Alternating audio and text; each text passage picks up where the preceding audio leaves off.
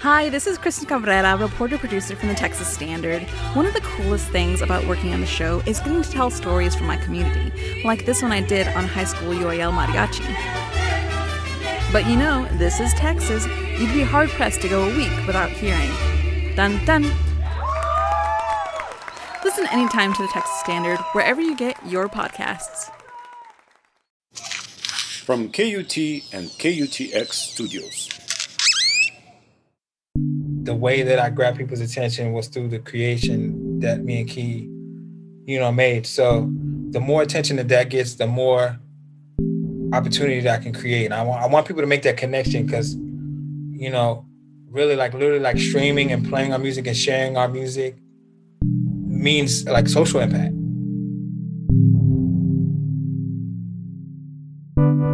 I'm Elizabeth McQueen. And I'm Miles Blockson, and you're listening to Pause Play, the podcast about live music, a global pandemic, and what comes next. In this episode of Pause Play, we'll be talking to Chaka from the Austin hip-hop duo Riders Against the Storm. But first, the news. COVID cases in Austin have started to go down, and COVID hospitalizations have dropped. As a result, most businesses can reopen to 75% capacity.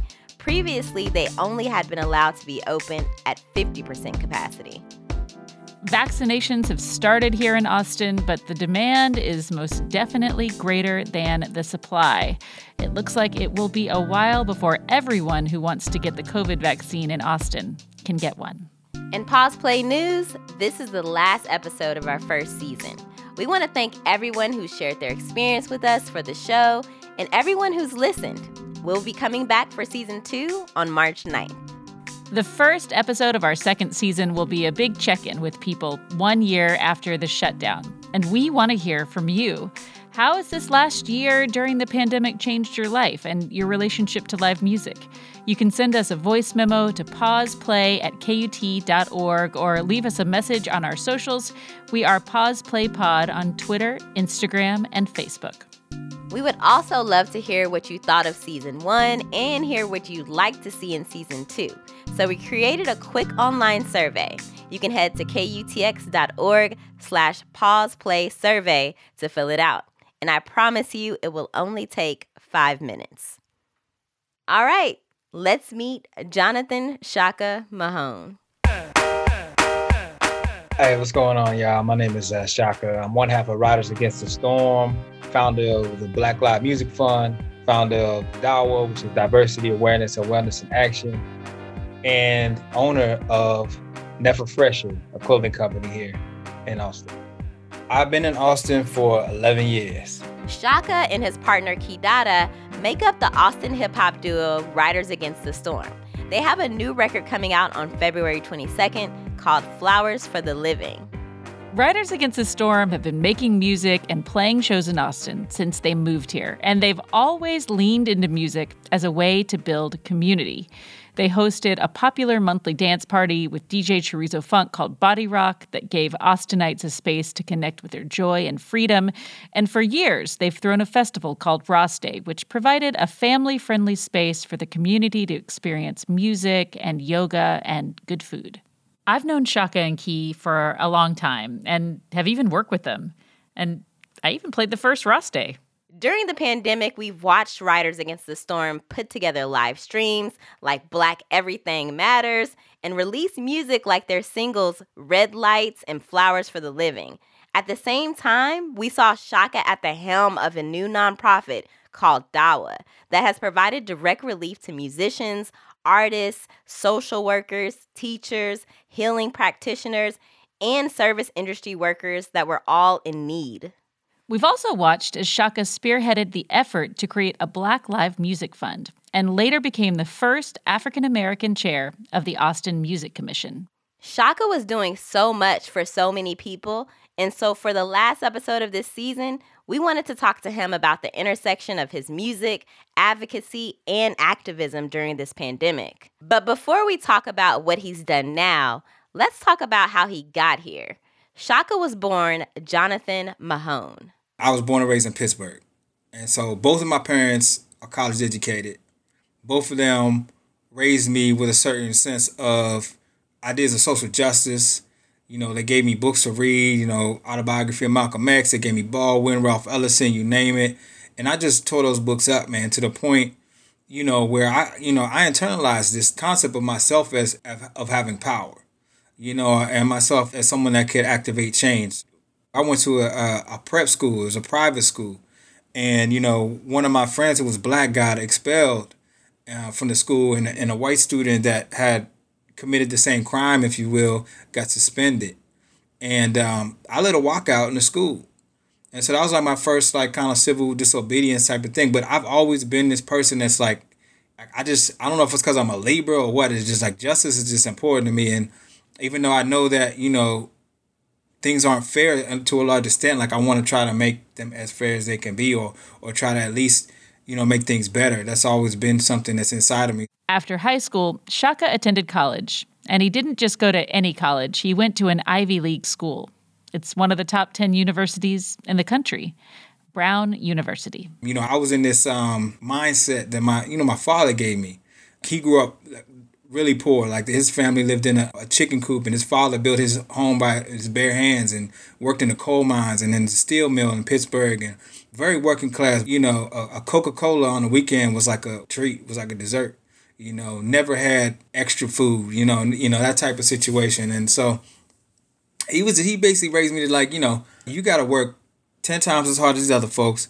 And, the goal is to like just get yourself a house, get yourself a job, that's good, and that type of mentality. So I went to school with that, in my mind, and still with the social justice. So I was thinking I was going to be, a civil rights attorney or something of that nature. But what I found when I got to Brown University was what I found in that environment, I was like, if this is the best in the world, like I'm just disappointed. Like it was just like, this is the best. This is what we got. And it was internal. It wasn't something that I expressed, but like I went through a depression, and I went through a moment in time where I was having like an internal breakdown. Like my worldview was like falling apart. Like I felt like in a lot of ways, I felt like I had made it. And a lot of people around me, especially from home, felt like I had made it. I was in the place I was supposed to be. But internally, I was like, if this is making it, this is not this is not it. This is not it.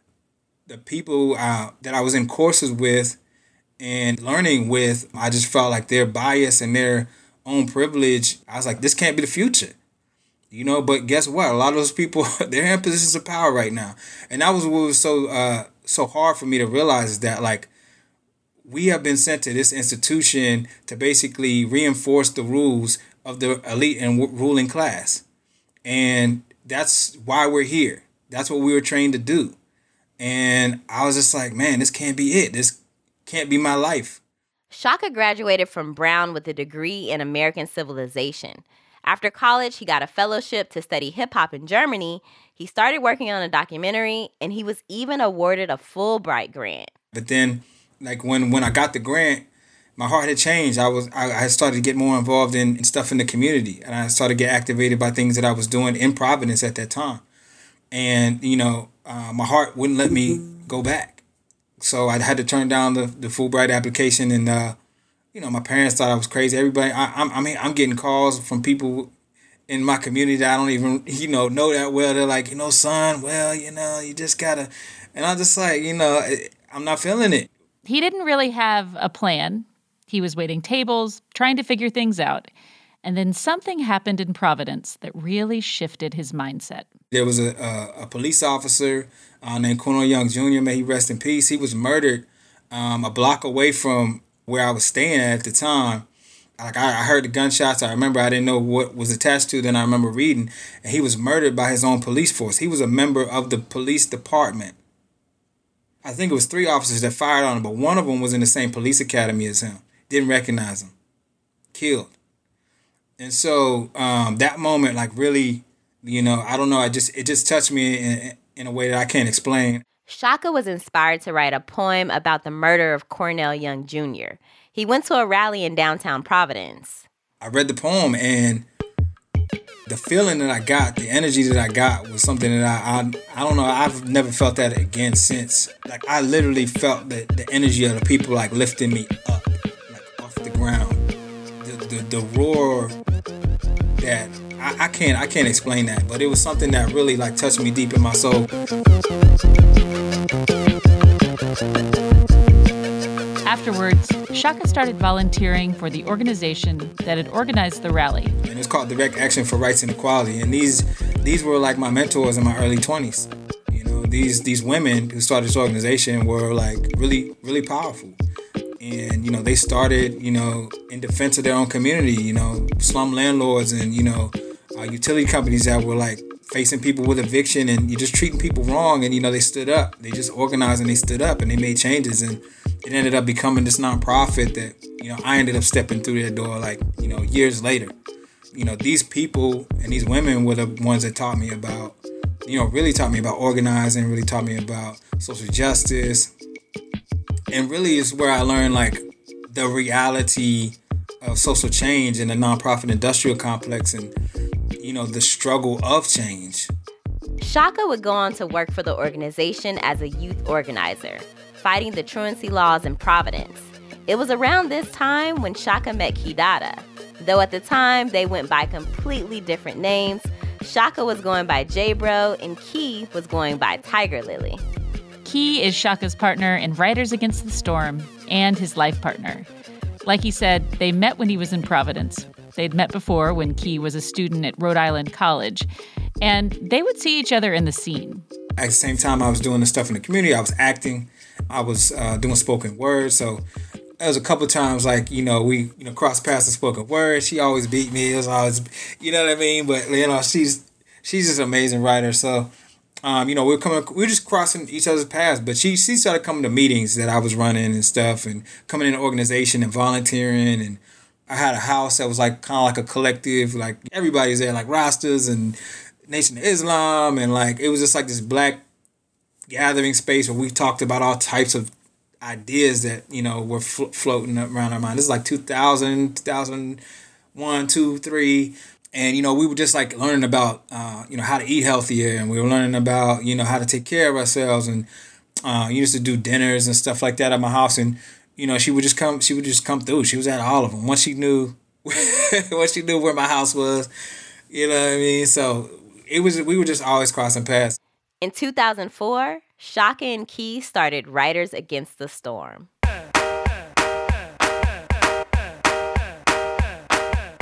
I guess I got tired of her beating me and all these spoken word things. I was just like, you know, let's get together. Let's make some music or whatever. And you know, she agreed, and so we started writing our first songs together. Like we were just writing over like hand-me-down beats, stuff we could find.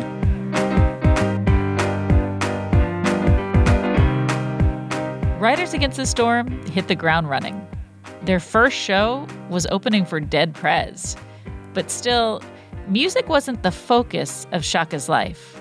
He got his master's in teaching arts from Brown, and he started teaching world history and running an after-school arts program.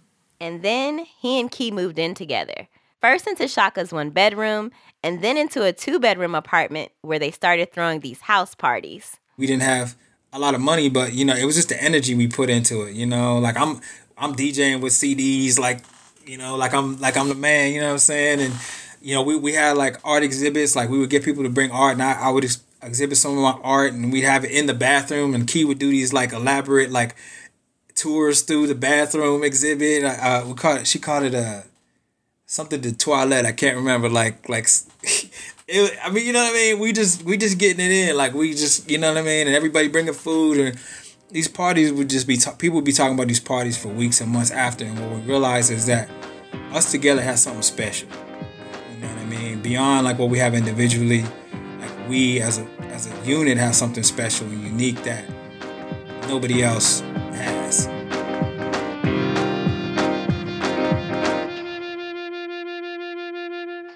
And there was something else that led Chaka and Key to believe in the power of their creativity. They had a sketch comedy troupe called In-House Freestyle that toured the area, and they had this reoccurring character named Sergeant Snuggles. Chaka had created him to make fun of the military-industrial complex. His character was because I was working in a school where they had one college fair every year. But the military officer was allowed to come in during lunch. He was there all the time. So like there was a constant influence of the military.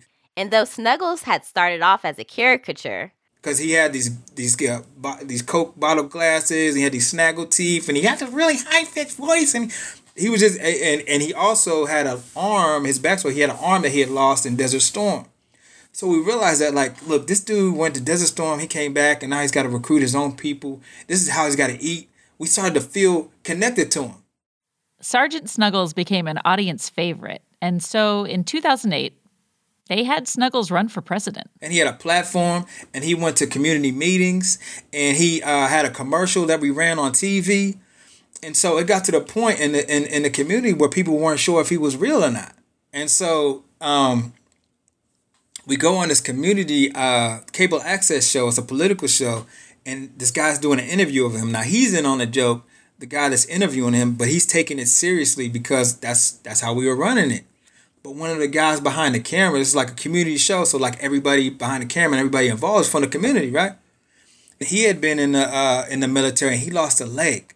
So he goes up to Snuggles as Snuggles, and he lifts up his leg, and he shows this steel leg that he has.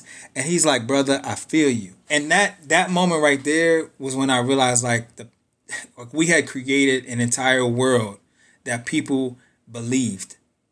And that's when I started to understand, like, art is story and everything is so powerful. And so, all these things are coming together, and, we decided that we're going to just really focus on music. We had to kind of leave all the different pieces that we were doing to the side and put music in the center. And so that's when we came down to Austin. When we asked why they chose Austin over other cities, Chaka said he couldn't really give a solid reason. They considered other cities like Atlanta or Philadelphia or even D.C., but none of them felt right.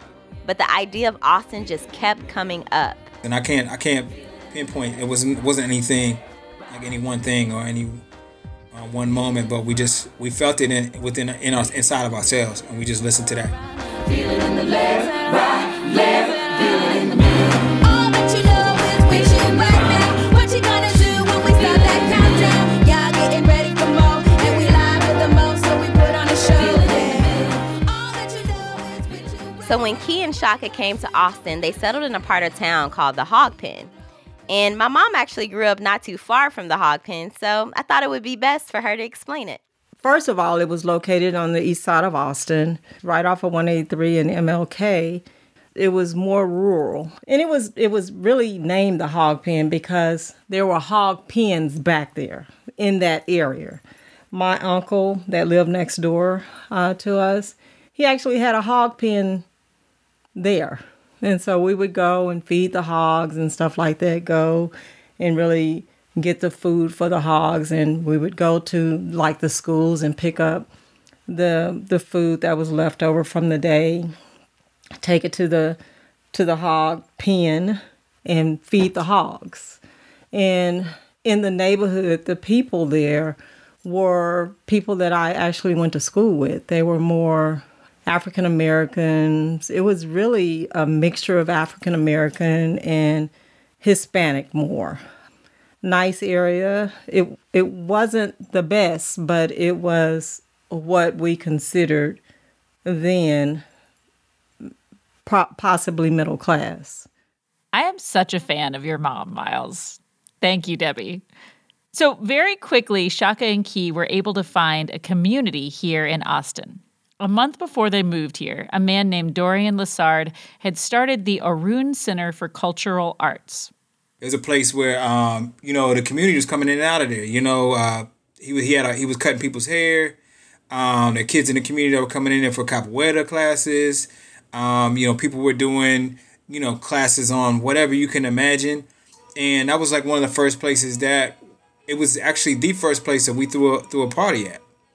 So like this was like our epicenter. And so like right down the street from that is where our house was in the Hog Pen. So, the people that we were meeting in that moment were our foundation of understanding what Austin was. We had no problem finding black people. It was immediate, and it felt like home. It felt like what we were used to in Providence before we came here, and in Pittsburgh. It was, and my wife's from Brooklyn. It felt like community. It just felt real. But a lot of the things that we were hearing back from people was that, it's like this isn't a city for us anymore. And as Chaka and Key started to expand outside of the community that they had found when they moved to Austin, we started to feel like, people that were from here, what they were saying was true. It just played out exactly the way that they were saying it would. We thought, I guess because we touched down in the hog pen, because there's still like a country aspect to it, a certain rural kind of feel to it. We were like, it still feels organic. It still feels black. It still feels like something real. But they were right on. I mean, the last 10 years have been dramatic. And that block that we were on has changed dramatically. And everything that we've seen has changed dramatically. Everything that we knew from that time has changed dramatically. Chaka is right. The situation in Austin has changed dramatically for the city as a whole and for the Black population specifically. Like we said in our first episode, The Pause, according to a study by Zillow, rent in Austin has increased by nearly 93% between 2010 and 2019 alone. And according to the Austin Board of Realtors, the median home price in Austin has increased from $193,000 in 2010 to $318,000 in 2019. over the years, Austin's Black population has dwindled. In 1990, when I was growing up, African Americans made up 12.4% of the city's population. When I moved here in the year 2000, that number had dropped to 8.15%. Today, Black Austinites make up 7.8% of the population, and many people of color have moved from Austin to surrounding areas. Pflugerville, Manor, Round Rock.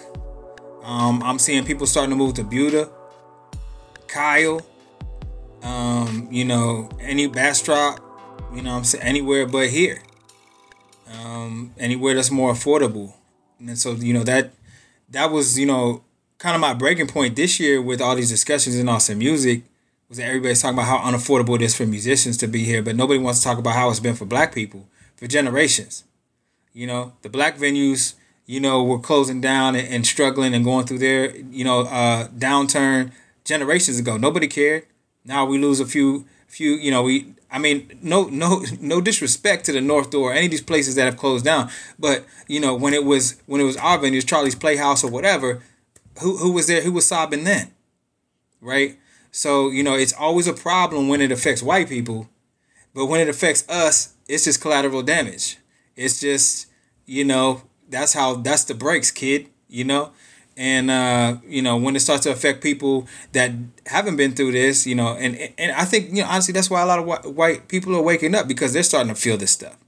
They're starting to understand, like, oh, maybe this isn't fair, right? Maybe capitalism isn't working. Yeah, no, well, it hasn't worked for us for over 400 years, right? And it's actually led to our, destruction in a lot of ways. So, that's, that's that. When they got to Austin, Chaka and Key also almost immediately got to work, bringing the same spirit of those house parties in Providence to Austin. So we got here at the end of December, and we met DJ Chorizo Funk in January. He came to our first party, or one of our first parties, at the Arun Center. And then Eddie saw what we were doing in terms of like the hosting and the MCing and stuff, and he was like, yo, I had this idea for a party, would y'all be interested? So, we met him, and literally the next month we started Body Rock. So, 2 months into being here, we started Body Rock.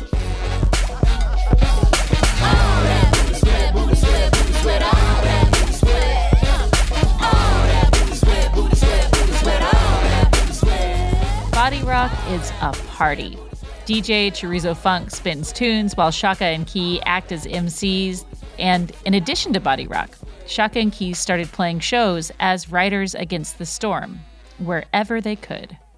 Our first shows, again, was like at Arun Center. It was at, the anarchist bookstore, like Monkey Wrench. It was at Resistencia bookstore. It was at where we could, that people understood the vibe. But those early days were not always easy. We were on food stands. I'd never been on food stands. We were on food stands. We had some down times where, we weren't making ends meet. And, that's hard when you're in your 30s and you already, you've been a teacher, you got a master's degree. It's like, it works on your whole spirit and your mind. So, depression was a real thing. Anxiety was a real thing. But at the same time, we were just continuing to push forward because, the feedback that we're getting, like those early house parties, that people were just telling us how much this meant to them. So no matter how broke or how down and out we felt or we were, like there's always somebody that would stop us at HEB or stop us somewhere and be like, yo, man, you don't understand, like Body Rock last month, like, please, don't stop. Thank y'all for being here. We were getting that message consistently, so we just kept pushing. It was in those early days when they were struggling that Chaka and Key got a lot of help from their community. And this is what I got to give props to Austin for, not the institutions of Austin, but the people of Austin. They really appreciated us truly, and they were so giving to us, and there were people that filled our refrigerator with groceries when we couldn't afford food. There was people that let us stay at their house when we couldn't afford first and deposit for rent when we needed to find a place.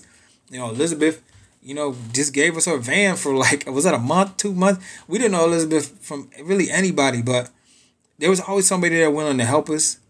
And that's Austin. That's the Austin that I know. Just Austin, the new Austin. I don't know what it's about, but that's the Austin that we moved into. Is always somebody kind of there, willing to help you. Go towards what you want to do.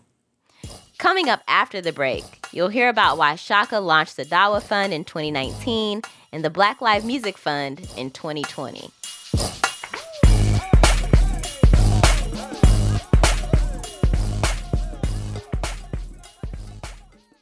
Support comes from Austin Water, helping residents reduce water use while protecting Austin's precious resource during the drought conditions with MyATX Water, providing near real-time water use data, tips, and leak alerts. More at austinwater.org. So eventually, Chaka and Key started to find their footing in Austin. Body Rock became wildly popular. I personally have been to the party where there was a line down the street of people waiting to get in. And that event became a stabilizing force for the duo. It was like our anchor, or it was our buoy. We didn't have to swim. We could just climb up on this thing and just hold on. And once we could hold on to it, now we can look up and see where we're at. Since those early days, Riders Against the Storm has become more established in Austin. They won Band of the Year in the Austin Music Awards in 2014, 2015, and 2016. They've released a ton of music. Pre-pandemic, Body Rock was basically an Austin institution. And lately, we're in a different position now financially, so people are coming to us and asking us for help. Now we're in a position where we can help. And we can, hey, here's $100. Here's, we have a network now. Like, we're known in the city, so we can hit up, the executive director of so and so. Or we can, we have this cachet or whatever where we can be of real help to people that are, going through these life crises. So it got to the point though where it's it was so constant, and I'm just like, man, why the hell isn't there some place that people that are going through this can just get some money real fast? So, I went to a friend, Heather Alden. She used to be executive director of Sims. And I was just basically kind of fried and frazzled and I was like, do you think our organizations, there could be an organization like this where, we just give money to people that are going through this? And she's like, yeah, this is absolutely something that should happen. I just felt like the people that I respected the most and that I saw giving the most get the least. And so Dawa is basically, that demographic. We call them the community frontliners, and we call it, giving to the givers, the people in our society that have chosen the path of giving and chosen the path of healing and chosen the path of, giving back. And so on his birthday, September 25th, 2019, Chaka launched the Dawa Fund. We raised a little over $3,000, and I was like, man, I'm just going to give it away. And then, in March of 2020, the pandemic hit, and people really found out about Dawa. I don't know. I guess people are at home. They're finding out about it. I don't know if people just started sharing it. People started talking about it. And so before I knew it, people, folks are doing, backyard live streams and, selling artwork and, doing all types of stuff to donate to Dawa. And, Dawa, it means medicine in Swahili. And I feel like, we are medicine to each other, and the people that are bringing healing in our community, they are great medicine to our community. And, you know, they shouldn't be struggling. They shouldn't be going through so much, you know, just because they choose the path of, you know, of helping people. And so we opened up the applications in June, at the end of June. And within like 48 hours, we had over 200 applications. Of those first 200 applicants, 70% were African American. And of that 70%, 80% were musicians. So it's just proving my point. It's like, you know, if folks that are actually come from privilege or have a certain privilege are struggling, the people that don't have that type of privilege are struggling even more. So, you know, it was just confirmation. It was just really clear. Like the data that I got back is just like, it's exactly, you know, what I feel like it is, and my experience is what's happening. The Dawa Fund has raised close to $100,000, and that's a huge accomplishment in itself. But Chaka didn't stop there. In 2020, he launched the Black Live Music Fund. The Black Live Music Fund came out of his involvement with the Austin Music Commission. Here in Austin, we have a lot of commissions. We have a planning commission, a downtown commission, an arts commission, and yes, a music commission. Being a commissioner is a volunteer position. Each city council member plus the mayor gets to appoint one commissioner to each commission. We have 10 city council members and one mayor, so typically each commission consists of 11 people total. The job of the commissioners is to advise the mayor and the city council and make recommendations as to how they should approach certain areas. In 2019, Chaka became a music commissioner. He was appointed by the newly elected city council member, Natasha Harper Madison, though his previous experience dealing with the city had made him wary. I was a part of a Visitors Impact Task Force, which was brought together by the city to determine what to do with hotel tax funds. Okay, so in Austin, a portion of the money that the city brings in from hotel taxes goes to fund the arts. We call that hotel tax money hot taxes. And for many years, funds had been distributed as grants through the Cultural Arts Division. The grants went to local arts nonprofits. Individual artists could access these grants, but they had to be under the umbrella of a nonprofit. But the funds never went to the commercial live music industry. The Visitor Impact Task Force was made up of 18 Austinites who were all involved in tourism in some way. They were looking at a possible convention center expansion, which would possibly have led to an increase in the amount of tax the city could levy on hotel stays. And Chaka's experience was not so great. I was the only working musician in that group. I was the only Black person in that group. And if you look at the equity writing, all the information on equity from that task force, that was all written by me, literally word for word. And like, if I had not been there, it would not be in there. But my experience there overall was, having to just be the voice for Black people, Black musicians, but also largely just people of color, because there were a few people of color in the task force, but they weren't Black and they weren't in music. So I held a particular seat that I felt like was important. So, I made just about every one of those meetings. It was like twice a month, and they were long, and a lot of them were super boring. And, I sat through it, learned a lot. And then at the end of the day, when it came time to write our whole recommendations up as a group, I was one of 3 people that were supposed to get together and write those things up. Time passes and I get an email with the stuff already written up. And, I email the individual and I'm like, well, how did that happen? I was supposed to be in the group. That was it. And it was like, oh, my apologies. That was an oversight. It's like, how do you forget the one Black person? Like, how does that happen? Like, how? I'm just trying to wrap my mind around it, because I feel like I'm already somebody that kind of might catch your attention just to begin with. Forget the Black, just who I am, right? You forgot me, and not the person that didn't say anything, for the majority of the meetings. Not the, you forgot me. Okay, yeah, you can say what you want, but that's the type of oversight I can't really stomach. That's the type of oversight that, represents a lot of things that happen in Austin for me personally. Spent time, was there day in, day out, putting in the work, and somehow get left out.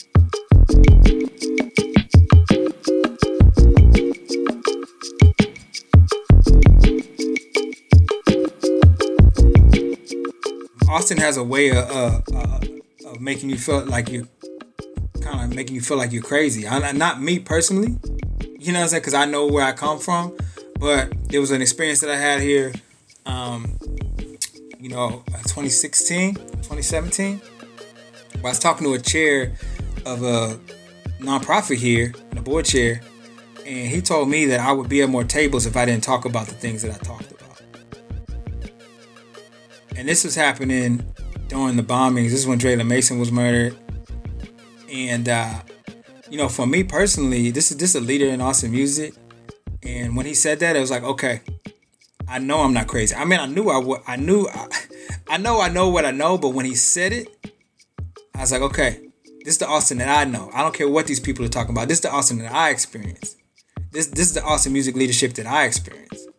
And I've spoke to Matt, runs KUTX. And he said publicly in front of music leaders in Austin that I was a nuisance. He called me a nuisance publicly. And we've put that water under the bridge. You know what I'm saying? We've talked about it. It is what it is. When council member Harper Madison asked Chaka to join the music commission, I was like, man, I don't even really want to deal with these jokers, to be honest with you. I don't really want to be in this type of capacity again because, I already had this bad taste in my mouth. But he said he'd do it. Basically, I was like, look, Natasha, I'm going to do this for 6 months. I'm going to go in, I'm going to be myself, I'm going to see what happens. And within the first month of me being there's a joint arts and music commission meeting. And, the community was invited to talk about a creative space bond. And I immediately felt that my voice was necessary based on what the community was saying. The majority of the community was talking about East Austin needing more resources and talking about the lack of space and talking about specific communities. I was like, okay, I know all these people. I know this experience. I need to be playing a role here. Chaka joined the music commission and he was elected vice chair. But even with that position, I felt like there was still marginalization going on. I felt like people didn't really recognize the position. People would want to talk with the chair. The chair at that time was Rick Carney, who I think did a great job during it when I experienced him. But, he would be telling me about stuff and I was like, oh, really? They talked to you? I didn't hear anything about this. So it was a lot of stuff like that. It's like, oh, well, you didn't hear? It's like, no, they didn't even, I didn't get CC'd in that email, stuff like that. So again, people wanted to work around the voice that may dissent or may critique or may challenge whatever agenda is trying to be accomplished. And, that was pretty consistent, but regardless, I felt like just being in that seat, it created opportunity for people that, aren't at the table like myself. Like if they can marginalize me, if they can silence or negate my voice, right? Or attempt to consistently. Then think about the people that aren't at the table. The people who have been disempowered by this system, the people who have been disenfranchised by the system, the people who experience the same things as me, but give up and just say, man, forget these folks. This is what they always do. This is what we always experience. Why should I even try? Why should I even get up out of bed? Or why should I even go to this meeting? They're not going to listen to what I have to say. You know what I'm saying? So for me personally, that's the reason I stayed is like, it's like, to represent for those people and to try to continue to open doors for folks and make it easier for folks that don't, I got a master's degree, I got a college degree, right? I got high levels of education and it's still look at what the obstacles they put in front. Look at the challenge and look at the, look at the hardships they make people go through, right? So it's like I understand that. I understand I'm in a privileged position, right? But it's still hard for me. So what if you're not in a privileged position? And that's the conversation that Austin refuses to have in a lot of ways, because everyone wants to talk about how hard it is to be a musician here. Nobody wants to talk about how hard it is to be Black here. But then what if you're a Black musician, a Black artist, right? So if it's hard for the privileged, the white and privileged, to make a living, then what does it mean for the Black and unprivileged? Which brings us back to the Black Live Music Fund. Before we get into that, we need to talk about the Live Music Fund. Okay, so remember when Chaka was on that task force discussing the possible convention center expansion? Well, when he became a music commissioner, he actually didn't recommend the city move forward with that expansion. He felt like his experience on the task force led him to believe that none of the equity recommendations in the final document would be honored. But in 2019, Austinites voted to approve the expansion of our convention center. And when they did that, they also increased the amount of tax that the city could levy on hotel stays from 7% to 9%. The city then agreed to take 15% of that additional 2% and turn it into a live music fund. Like we said, historically, those hotel tax funds were only available to nonprofits. They were not available to the commercial music industry. But with the creation of the Live Music Fund, some of that hot money would go towards Austin's live music industry, and thus the Live Music Fund was born. Chaka was a member of the working group that was formed to create recommendations about how the fund would be distributed. But again, the conversation, that people were having, I felt like the language and just the way that they were talking about was just leaving out Black people in particular, but people of color in general. So, I brought in Nook Turner, I brought in Chiquita B, and I brought in this person, Ray Price, who runs Notes for Notes out of Doris Mill Auditorium. So, I brought Black people into that conversation.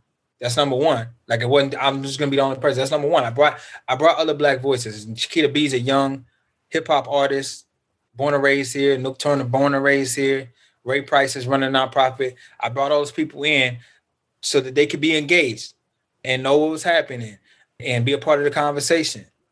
And so we had started having conversations outside of those conversations. And I was like, look, this is crazy. You guys hear how they're continuing to leave, Black people out. It's very general about music. And we know how we've experienced music with these vague discussions about saving Austin music. It's who's in the room with who are they thinking about when they're talking about saving Austin music? It's not us. We're not invited to that party. So I was just like, we should ask for a percentage of this money. So at first I was like, what do you think? I think 30%, and Nook was like, nah, man, we should at least half. We should take half of that. And I was like, you know what? Bet. On June 11, 2020, Chaka read a prepared statement during the Live Music Working Group meeting. The master plan of 1928 extracted basic human rights to water and ensured that Blacks would be out of sight and out of mind. Then, the brutal segregation terms were followed up with economic displacement through gentrification.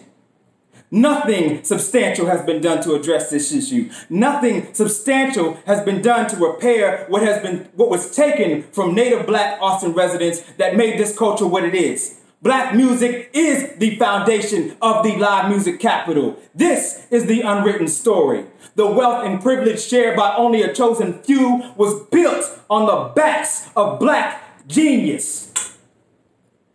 As such, this city needs to reinvest in its Black population. More specifically, I'm calling for an investment in Black musicians and artists today.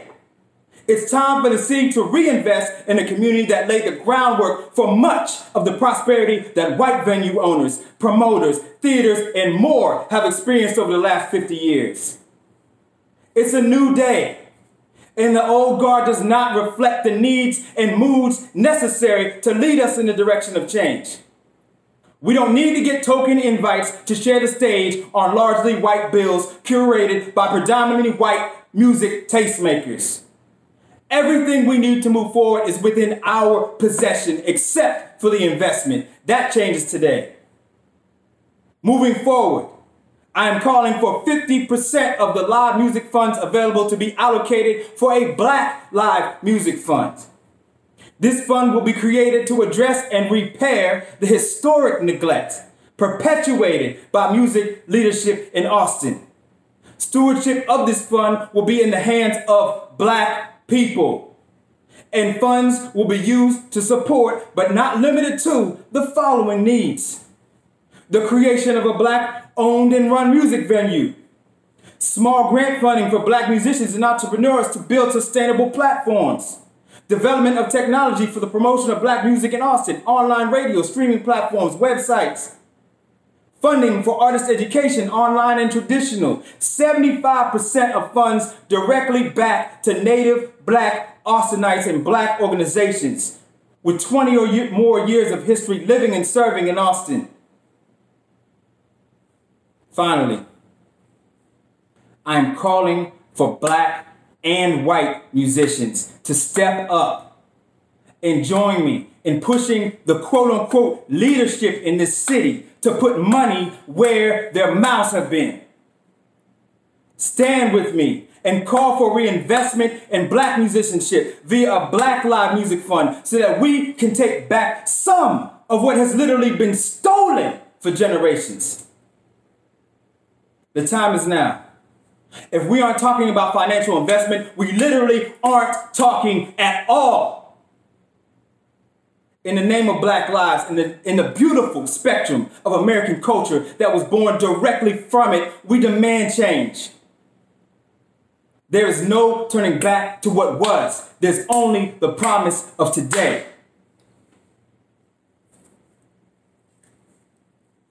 You can find a link to the full statement on the show notes page for this episode. But dealing with public funds can be a torturously slow process. I basically decided that I wanted to pull the Black Live Music Fund aspect out from any type of control of the city and make it a private thing where we could get funds from anybody and not worry about the mandates and auspices of the city and, having to deal with them. So I created that fund privately through the Austin Community Foundation. And when I launched that in November. Chaka went to Black Fret, a nonprofit we've talked about before on this podcast. Black Fret is a patronage organization for live music, kind of like what the ballet or the orchestra has in most places. Black Fret has that for live music. Members pay $750 a year and nominate 20 bands. In pre-COVID days, members voted to give 10 artists major grants of around $17,000 and 10 artists minor grants of around $7,000. And full disclosure, I am currently on the advisory board for Black Fret. In 2015, Writers Against the Storm received a minor grant. In 2016, another Austin hip-hop group, Magna Carta, was passed over for a major grant. In 2016, Chaka wrote a letter to Black Fret, telling them that in order to counter the biases of the membership, they should create an award for underrepresented genres. He didn't hear back from them then, but during the pandemic, he got back in touch with Matt Ott, the executive director of Black Fret. And I was like, I'm about to start this Black Live Music Fund, and I think Black Fret members should support it, because y'all have done a very mediocre job at, supporting certain genres and just the Black music in general, and all the music that these people play is Black anyway. So, basically, could I talk to your membership, tell them about the Black Lives Music Fund, and ask them to donate? So their members were the first people to donate. So we got, from that conversation I had where I brought Nook in again, and we had a live conversation with their members online, we raised $10,000. And so we raised almost $20,000 since November. And the goal is to raise about $50,000 and then to at least $50,000 and then to give that out through small micro grants to folks that are doing things to just create space for Black music in Austin. And that can be, showcase, it could be a podcast, it could be, that's up to the creativity of the people that have ideas and things that they want to do, but maybe lack the resources. You can find links to donate to DAWA or to the Black Live Music Fund on the show notes page for this episode. There's a live stream event on February 19th to benefit the Black Live Music Fund, featuring Austin artists like Jake Lloyd, DZ Brown, Amiro Soul, Nook Turner, Jay Soulja, Nettie from Trouble in the Streets, and of course, Writers Against the Storm. You can find the link to that on the show notes page for this episode as well. So, Chaka created DAWA, in 2019. He launched the Black Lives Music Fund in November of 2020, and in December of 2020, he became the first African-American chair of the Austin Music Commission. Plus, Riders Against the Storm has been working on new music. Like we said before, Riders Against the Storm is releasing their latest record, Flowers for the Living, on February 22nd.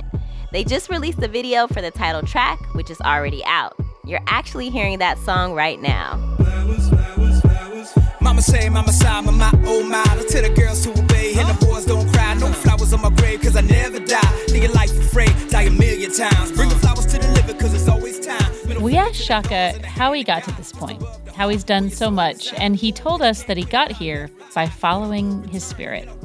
Chaka was a name that I got through a dream, but like even Jonathan before that was given to me. So there's something here before all that can't answer to any of that, because all that was given when I arrived here. But there was something there before I was named.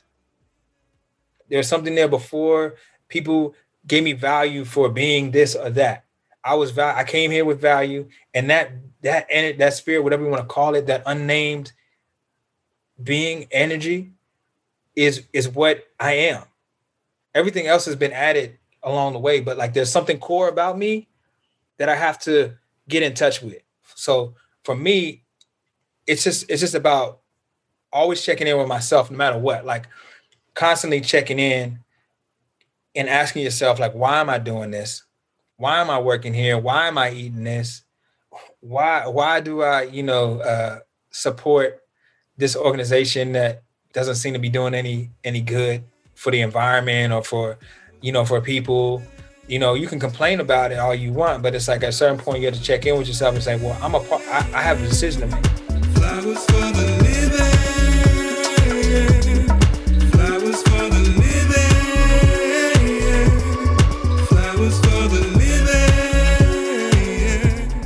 And we wondered how all of the work Chaka had been doing, both in the music and advocacy spaces, had been affected by the pandemic. I started Dawa in 2019.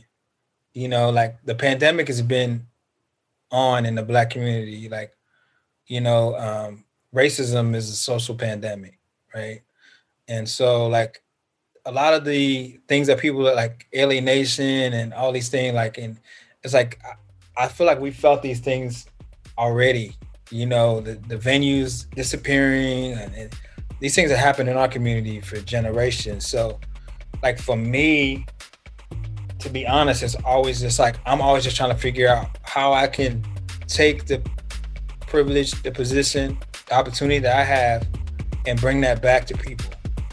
Pandemic or no pandemic, that's my MO. So it's like, I think the only thing that's changed has been the opportunity to get people together in a space. But we've done that online multiple times, successfully.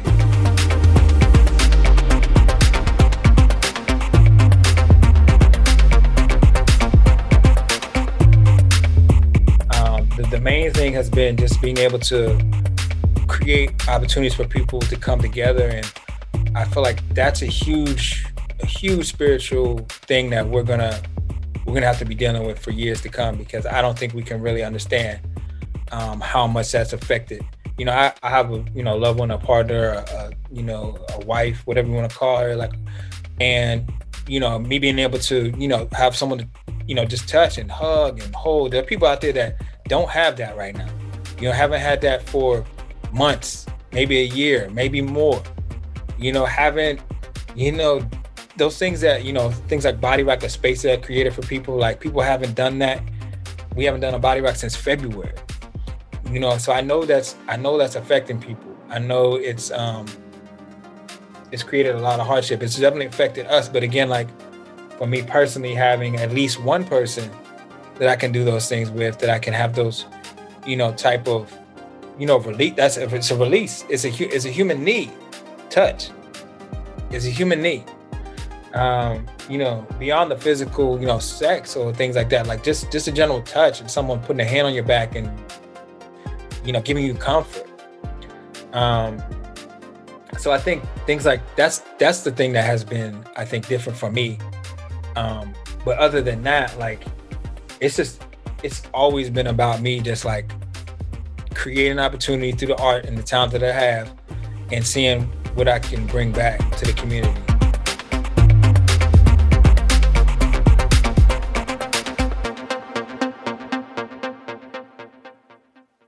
And Chaka wants to remind people that the music he and Key make is really at the heart of all the good that they can do for the community. The way that I grabbed people's attention was through the creation that me and Key, made. So the more attention that gets, the more opportunity that I can create. And I want people to make that connection because, literally like streaming and playing our music and sharing our music is literally like means like social impact. You know what I mean? And it's direct. Like the more that we've been able to achieve and the more sustainable we've been able to become as artists in our career, the more we've been able to give back, And so I want people to make that connection to the music as well. Like, when you stream our music, you're not just streaming a song that you like. You're really creating opportunity for two individuals that have like, a sincere desire to heal, have a sincere desire to create safe spaces and healing spaces and create new worlds in a sense, and new opportunities. So I want people to make that leap from like, these folks are artists and I like their music to like, no, I need to do a little bit more so that these folks can do more. I'm not just gonna listen to this. I'm gonna share this as much as I can. I'm gonna make sure that people know about these folks because, again, Dawa and all that, like that wouldn't be possible if people didn't know me as an artist. People know me as an artist because of the work that I put in, for all these years.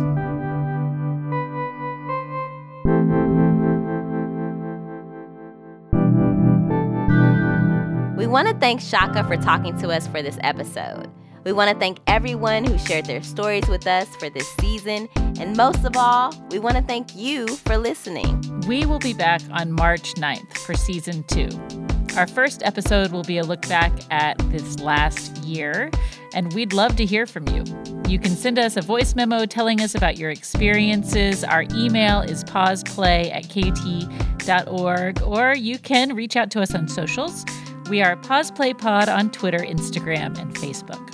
And we want to know what stories you'd like to hear in season 2. We even have a survey for you. You can head to kutx.org/pauseplaysurvey and let us know your thoughts. There's a link in the show notes page as well. If you liked what you heard, please let a friend or a family member know about the podcast or leave a rating or a review on Apple Podcasts. You can follow us on NPR One. Anything helps, and thank you in advance. Pause Play is a production of KUT and KUTX Studios. It is reported, produced, and hosted by me, Miles Blockson. And me, Elizabeth McQueen. Our executive producer is Matt Riley. Jake Perlman and Matt Largy helped with editing and audio production. Stephanie Federico is our digital editor, and Julia Rees is our multimedia editor. Special thanks to Todd Callahan and Peter Babb for their technical support and guidance. Thanks to our graphics guru, Jackie Fuller. Pretty much all of the music you heard in this episode is from Riders Against the Storm. You can head to the show notes page for this episode to find a playlist of all of the songs that you heard. And the original music that you heard that wasn't from Riders Against the Storm was created by the talented Jack Anderson.